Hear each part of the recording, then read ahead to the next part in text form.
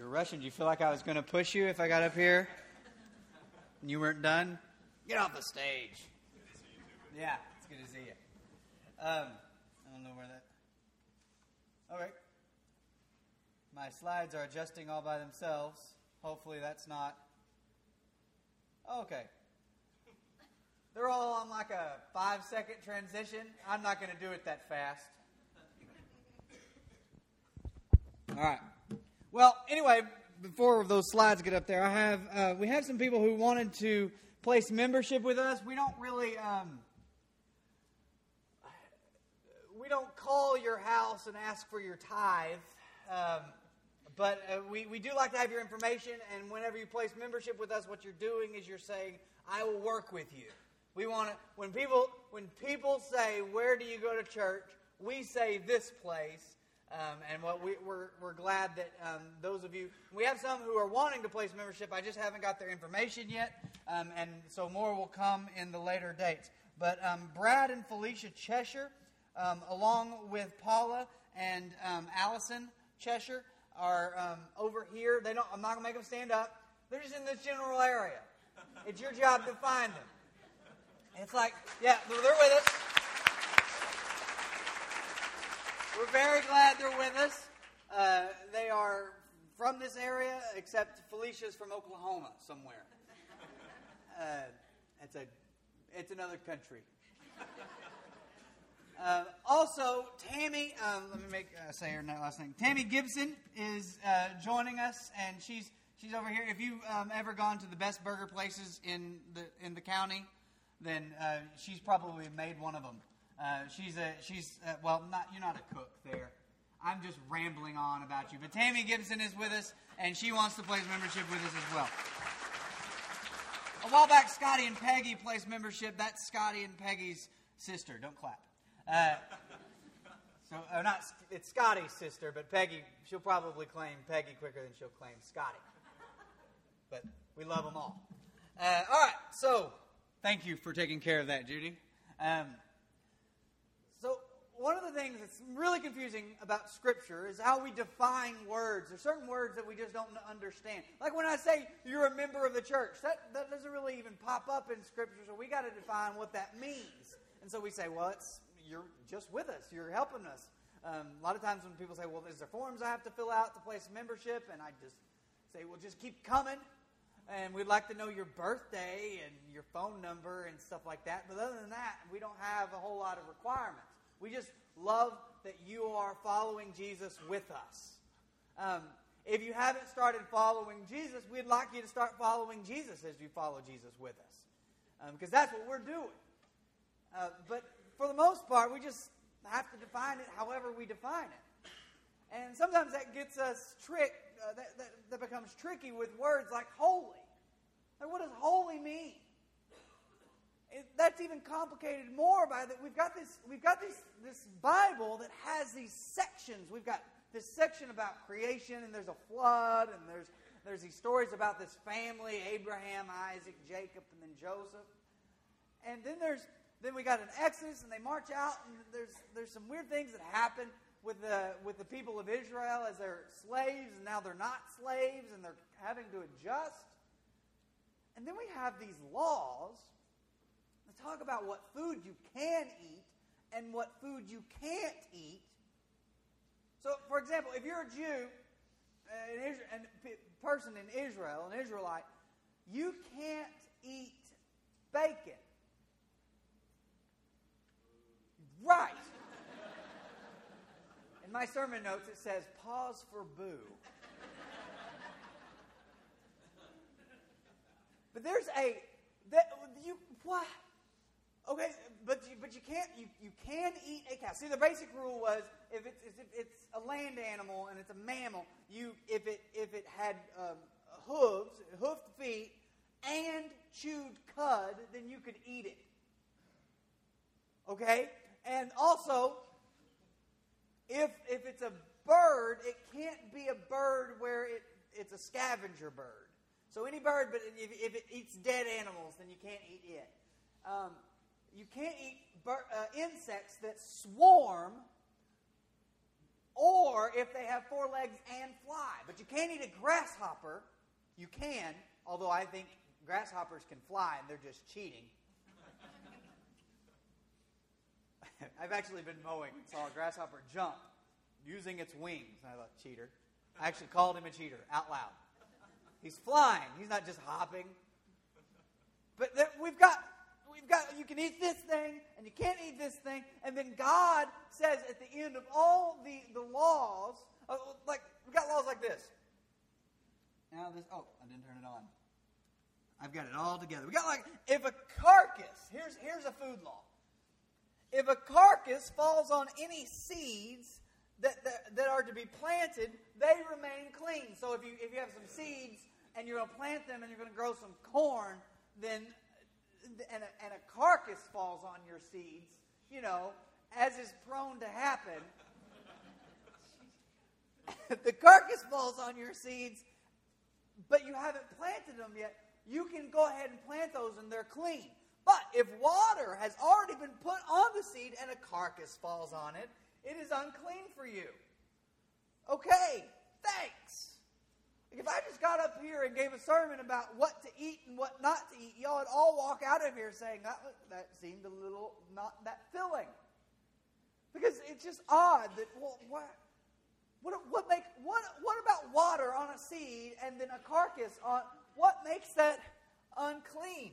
But then he goes on, he sums it all up by saying something like this. I am the Lord your God. Consecrate yourselves and be holy because I am holy. Do not make yourselves unclean by any creature that moves along the ground. I am the Lord who brought you up out of Egypt to be your God. Therefore, be holy because I am holy. All right, wait a second. What in the world does eating cows and not eating pork and eating seeds or food from seeds that had a carcass fall on them but they weren't wet when that happened, how does that have anything to do with being holy as God is holy? See, for us, we don't understand it. Now, you think, all right, Benjamin's going to tell us what this means. I have no clue. I can tell you 4 theories. I can tell you the 4 theories that are predominant theories as to why God picked the animals that he picked to be clean and the animals he picked to be unclean. But then I can go back and poke holes in every single theory. All of them don't stand up. So in the end, it feels as just there's some reasoning, but it's different here and there. Like for example, sometimes some people will say, well, all the animals that are unclean are animals that are worshipped by other people in the area. Well, that's good until you get to Canaan, and the predominantly worshipped animal is a cow. It seems like it has, well, of course we're not going to worship pigs, but it seems like there's some odd choices from one law to the next about what you can eat, and what you eat makes you holy or unholy. Then he goes on and makes other laws. Leviticus 19. The Lord said to Moses, speak to the entire assembly of Israel. Say to them, be holy, because I, the Lord your God, am holy. Each of you must respect your mother and father, and you must observe my Sabbaths. I am the Lord your God. And so he will give these laws, but he'll start it by saying, I am the Lord your God who is holy. Be holy as I am holy. And then he'll say, respect your mother and father, honor the Sabbath. And then he'll have this rhythm, this chorus that'll say, I am the Lord, which means it's just shorthand for I am the Lord your God, be holy, because I am holy. And so we can understand, to a certain extent, that there are these laws where I've got to honor my parents, and I've got to rest on the Sabbath, and I can't, like we said, wear cotton polyester blends.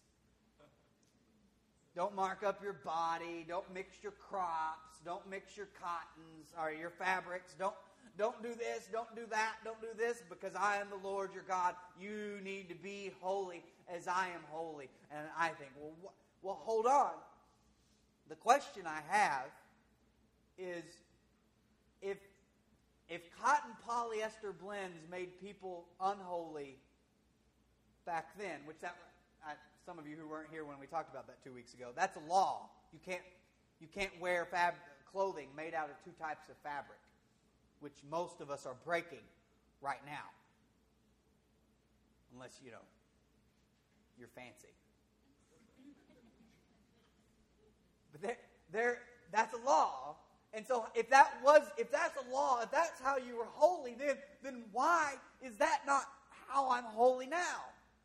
And so we get Christians caught up in this, and they'll say, well, I got to obey the law. I'm not keeping the Sabbath very well. Even if you take a day off on Saturday, you're probably not keeping the Sabbath very well at all anyway. The Sabbath was hard to keep once they put all the laws and traditions that made it to Jesus' time.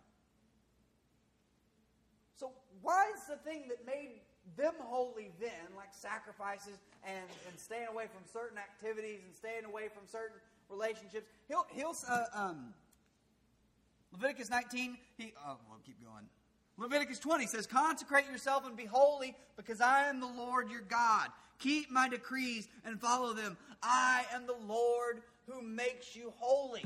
So we have a hard time just in our understanding of things, connecting the word holy with not eating lizards. Connecting the word holy with making sure that you wash the proper amount of times when your bald head gets a rash. It's in there. They have rules for everything. What you can eat, what you can't eat. Who you can marry, who you can't marry. What you can wear and what you can do and when you can do it and how many. And so you'll break laws, and they'll say, well, you can break that law, and if you break it, you're unclean until evening. Well, what if I break this one? Oh, we throw rocks at you until you die. Which doesn't take that long, actually. It's such an odd assortment of laws, all calling God's people to be holy as He is holy. Now, the way we often define that word doesn't mesh with this call, because when we say holy, sometimes we act as if, well, that's just completely impossible. You can't be holy. Actually, if I met someone who was holy the way I have always understood holy, I don't know if I'd want to be friends with them. It would be weird being around them. Sometimes the way we've understood holy, especially nowadays, is, well, you go to church, and then you don't do these certain sins. There's certain sins that you can do, sort of. But then these other sins, like you can't smoke and drink, and you can't swear. And if you're a Christian, you got to say replacement swear words, because those are holier.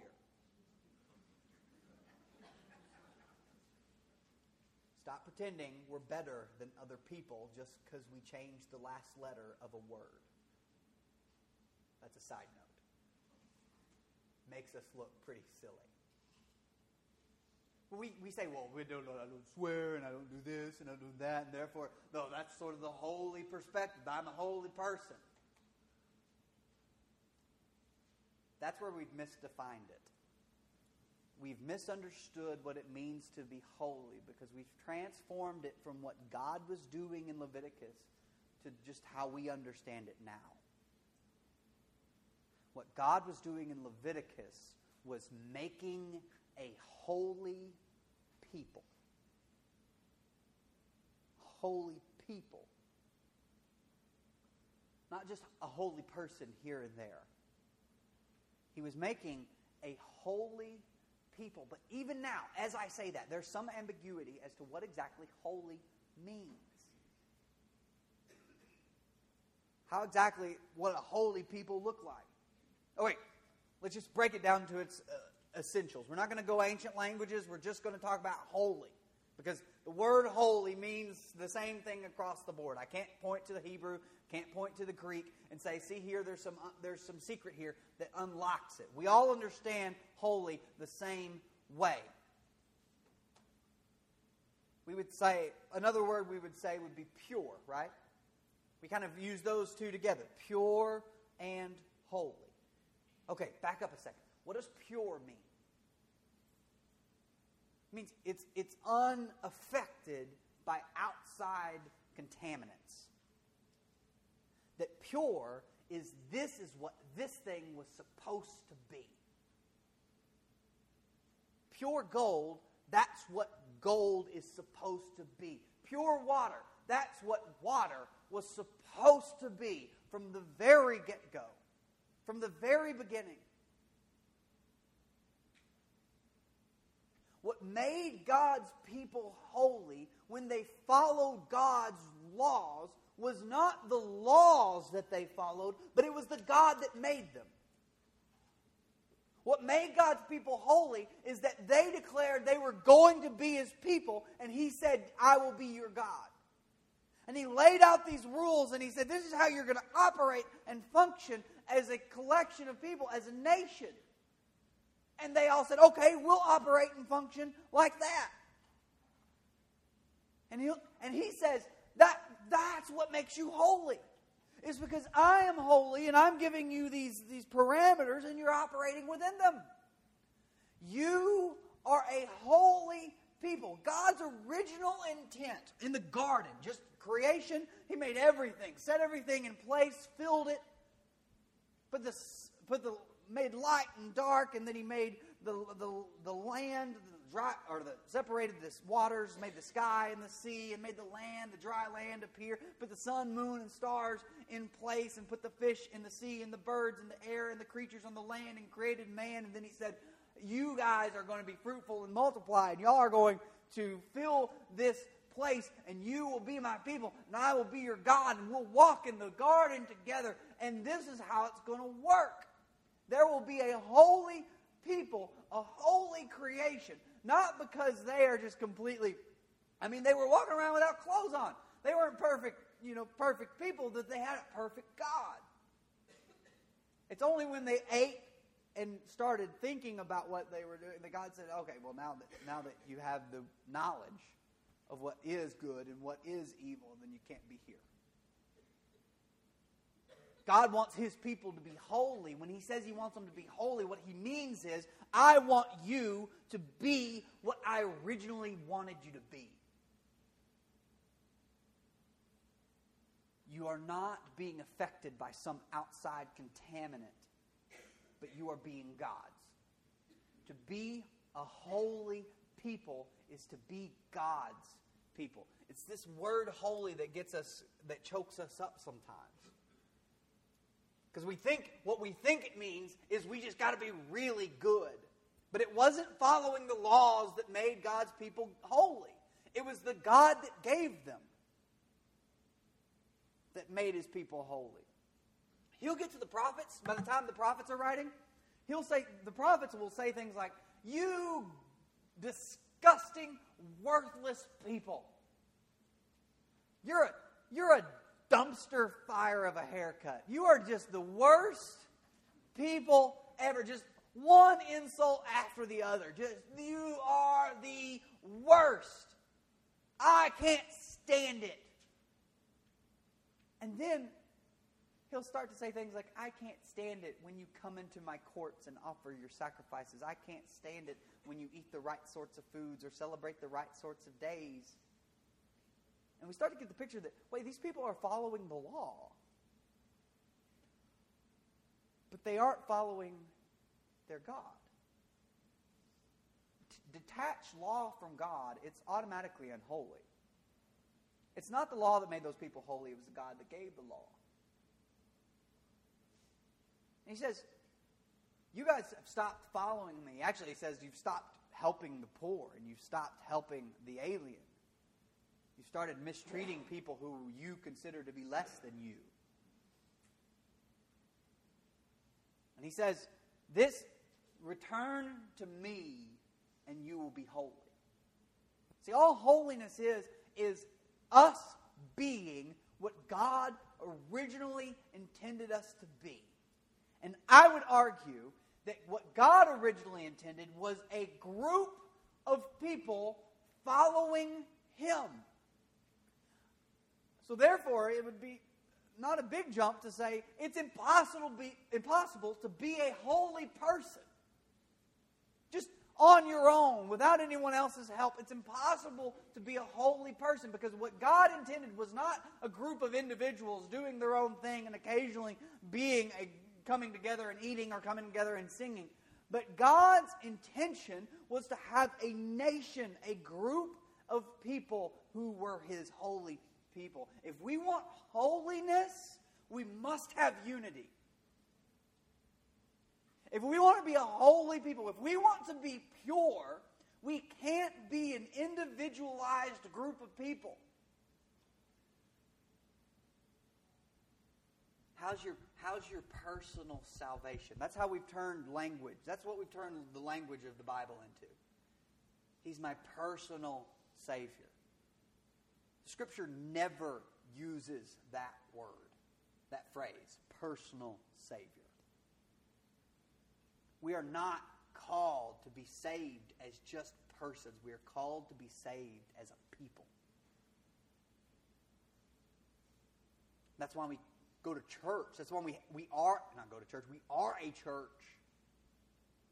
It's because we are a group of people that God is saving through the group of people. And through the King who leads us. I think when God says He wants a holy people, what He is saying is, I want a group of people united by me. I want a group of people who are united together by me. I'll show you some proof. Let's go to the Bible. Let's go to the New Testament.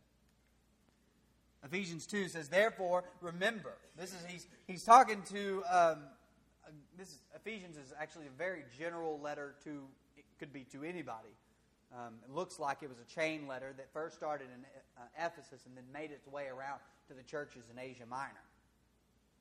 But he's talking about what a fantastic thing that Jesus has done for His people. And then he says, therefore, remember that formerly you who are Gentiles by birth and called uncircumcised by those who call themselves the circumcision, which is done in the body by human hands. Remember that at that time you were separate from Christ, excluded from citizenship in Israel, and foreigners to the covenant of the promise, without hope and without God in the world. But now in Christ Jesus, you who once were far away have been brought near by the blood of Christ. So there's two groups, some people who were in and some people who were out. And he says now, because of what Jesus has done, the people who were outsiders are now insiders with the insiders. You've been brought near by the blood of Christ. For He Himself is our peace, who has made the two groups one, and has destroyed the barrier, the dividing wall of hostility, by setting aside in His flesh the law with its commands and regulations. His purpose, this is what God wanted to do. His purpose was to create in Himself one new humanity out of the two, thus making peace, and in one body to reconcile both of them to God through the cross, by which He put to death their hostility. He came and preached peace to those who are far away and peace to those who are near, for through Him we both have access to the Father by one Spirit. Consequently, you are no longer foreigners and strangers. You are no longer called something else. You are no longer outsiders, but fellow citizens with God's people, and also members of His household, built on the foundation of the apostles and prophets, with Christ Jesus Himself as the chief cornerstone. In Him the whole building is joined together and rises to become a holy temple. Same word as tabernacle. A holy temple in the Lord. And in Him you too are being built together to become a dwelling in which God lives by His Spirit. The problem with American Christianity is that we have turned it into an individual sport. We've made it about, well, I've got to do the right things, and I've got to be holy, and I've got to do this and that. But God has always been a God who chases after His people. Collective. Work out your own salvation in fear and trembling, Paul says. But we don't translate that right. Greek has a plural for you. He's talking about you.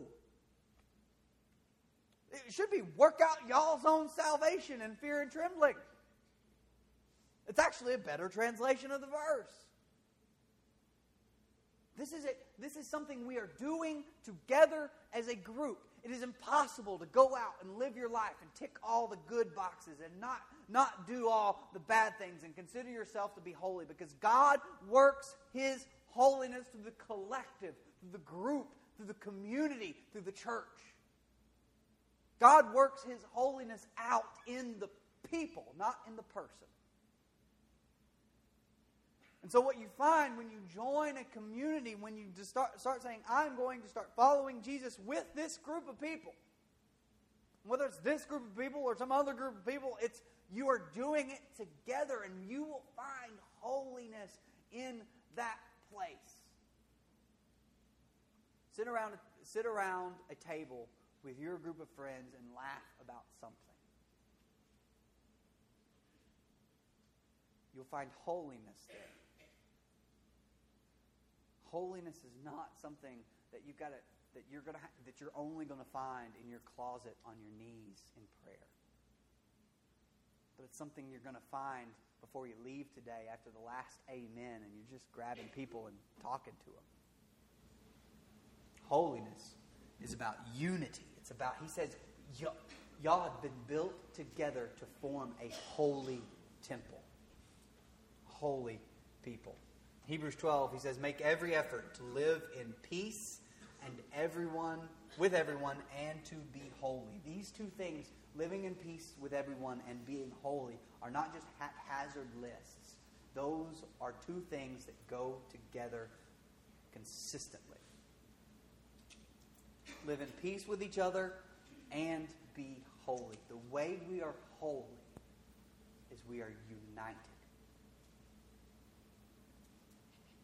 This doesn't mean we all think the same way. This doesn't mean we all have the same ideas or understand Scripture the same way or think this thing's best for the church and this other than this thing. This isn't. It's not that. But it's that we love each other enough to let the differences between us not affect the holiness within us. That we value each other enough to not let the things that might come between us, if we weren't led by a holy king, we won't let those things come between us. This means we can have any conversation. We can talk about anything. You can tell me anything. I can tell you anything. And we're working together, unified as a people.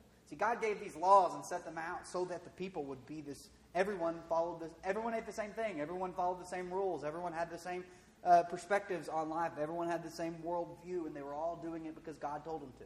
That's why they were a holy people. This doesn't mean that we have to follow all the same rules that God put down for them. You can have your bacon and eat it too. Yeah. Again, pause for yeah. But we are a holy people because we are united under the one head that is holy. The same way the Israelites were a holy people, we are a holy people because the one who is bringing us together is making us so. And the king that we follow has made us holy. This gives it, for me, this is good news. This means I don't have to be a perfect person to be considered a part of God's holy people. It just means that I have to be God's people. That I show up and I dedicate myself. Listen, we got these sign-up things about teaching a class. If you've never taught a class and you're scared to death to do it, do it. One, you'll find out it's not that hard. Two, you'll find so much joy in it. Three, you might actually learn something. Guys, which Robbie, women outweigh the men is never a good sentence to say.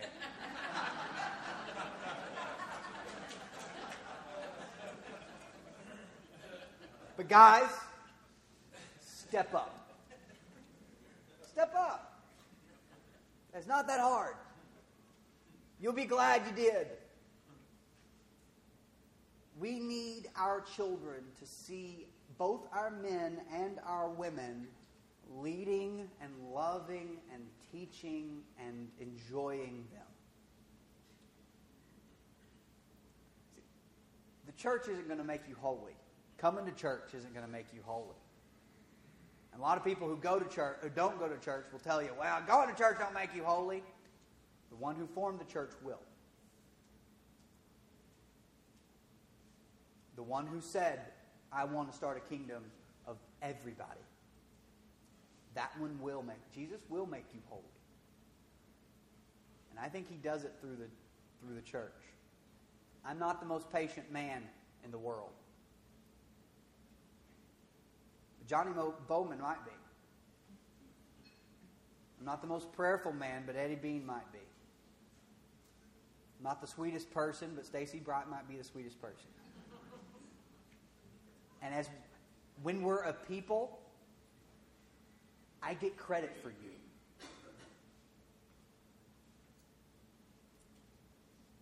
Our holiness combines. Not one person can't look Christ-like, but a church can. So here we go.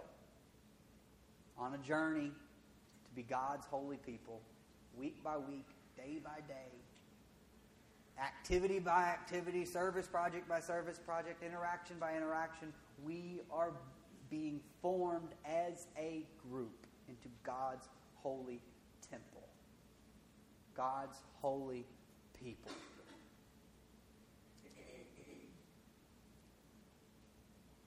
And because God is doing it, that we can claim it.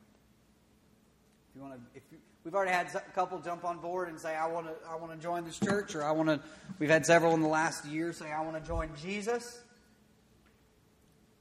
But if this is your day where you want to join his holy people, you want to follow the holy King, you want to worship the holy God, don't just worship yourself any longer. It's not worth your time, and you're not that good of a God.